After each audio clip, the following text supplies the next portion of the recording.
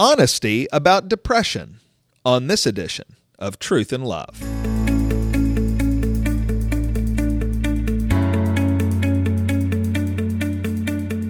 I'm Heath Lambert, and you're listening to Truth and Love, a podcast of the Association of Certified Biblical Counselors, where we seek to provide biblical solutions for the problems that people face.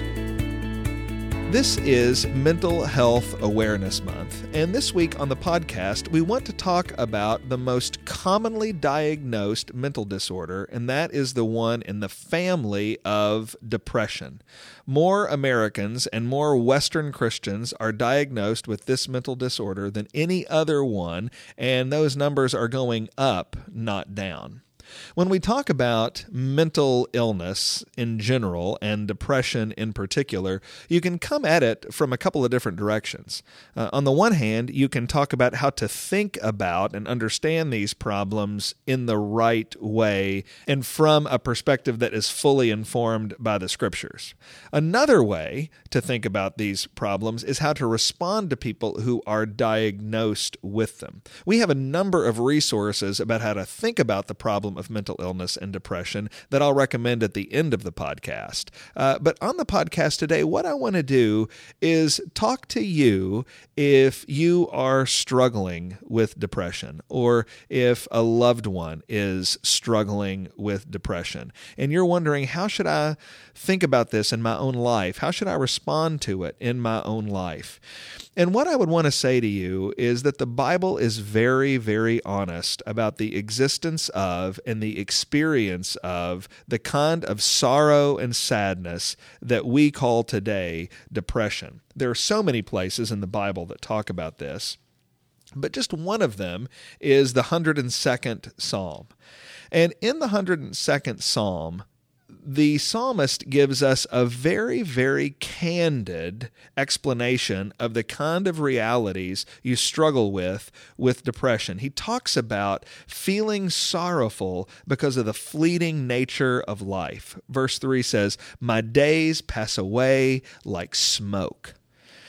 He also talks about how his body aches. He has physical trouble because of the sorrow. He says, "My bones burn like a furnace."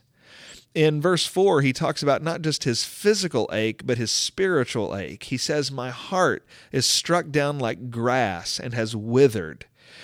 He is honest that he isn't eating. He says in verse 4, "I forget to eat my bread." He groans. Verse 5 says, "Because of my loud groaning, my bones cling to my flesh." So he's groaning so loud, it's producing physical consequences. He can't sleep.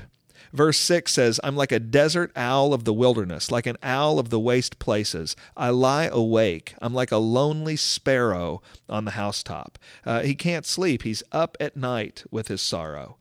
He's experiencing the cruelty of other people. He says in verse 8, "All the day my enemies taunt me. Those who deride me use my name for a curse."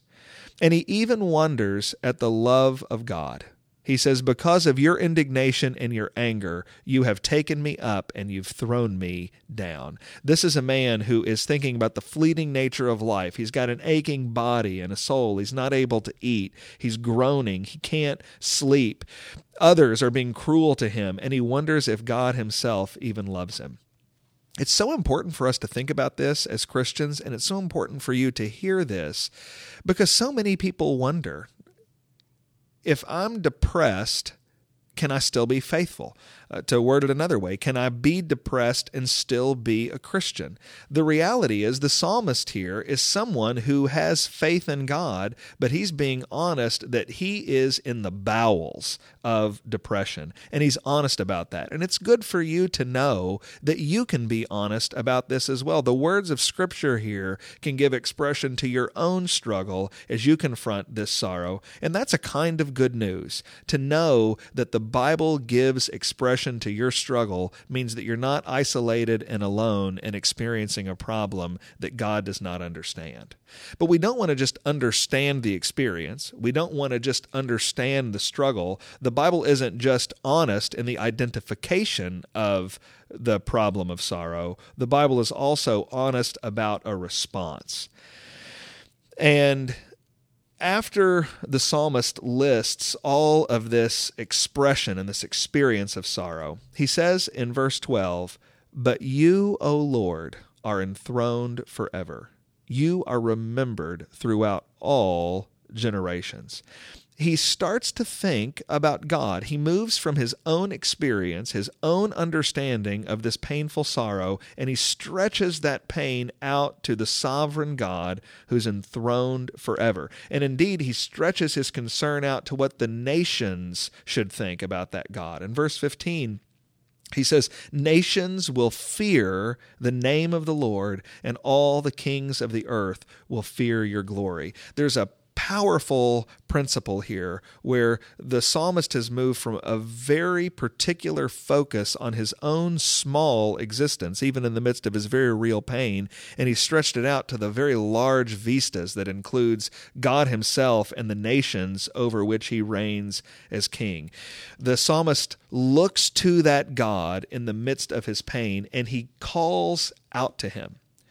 The superscript of the psalm, that is the text that's written right before the first verse, it identifies some information about the psalm. The superscript of Psalm 102 says, "A prayer of one afflicted when he is faint and pours out his complaint before the Lord."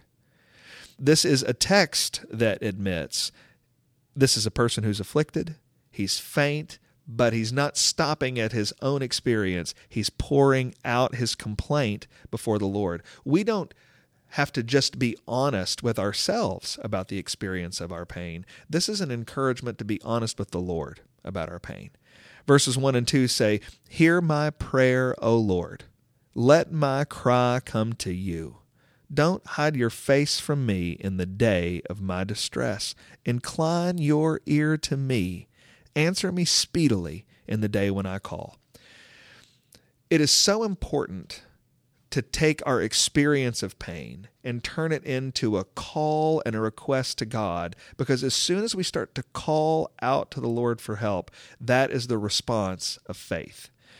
It's a response of faith to say, "Lord, I need your help. Would you draw near to me?" And here's the really good news. When the psalmist calls to God, God hears. Verse 18 says, "Let this be recorded for a generation to come, so that a people yet to be created may praise the Lord. That he looked down from his holy height. From heaven, the Lord looked at the earth to hear the groans of the prisoners, to set free those who were doomed to die." He's saying the Lord who exists in heaven, who's on a throne, who reigns over the nations, he's hearing my weak cry for help, and he listens. God cares. God is concerned to help. And the note that the psalm ends on is not just that God hears, but that God helps. Verse 25 says, "Of old you laid the foundation of the earth, and the heavens are the work of your hands. They will perish, but you will remain. They will wear out like a garment. You will change them like a robe, and they will pass away. But you are the same, and your years have no end. The children of your servants shall dwell secure. Their offspring shall be established before you."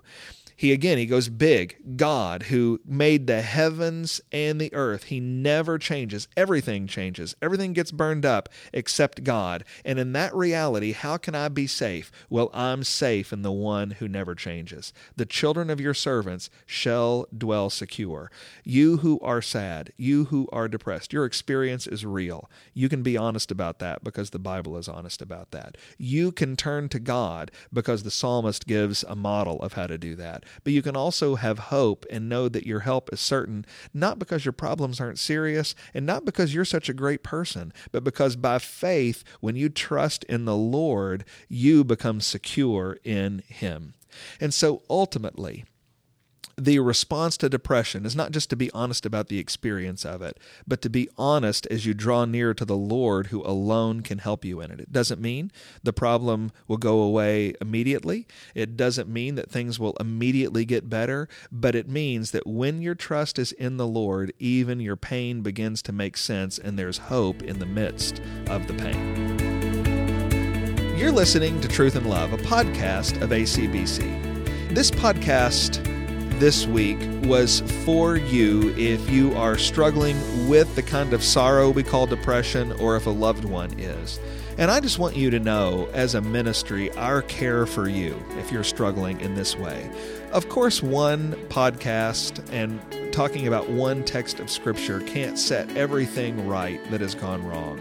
But we do want to continue to help you as you think about these problems in your life. If you need care, I want to ask you to reach out for care from someone who knows how to help. If you're looking for someone who knows how to help, then you can visit our website and find the Counselor tab, and that will link you with an ACBC certified counselor in your area. If you'd like more information about the issue of mental illness, we have a lot of resources on our website to help you with this. I wrote a book called The Gospel and Mental Illness that you can find out about on our website, and it's available at Amazon.com. We also have a list of more than 20 resources about mental illness that are available on our ACBC blog.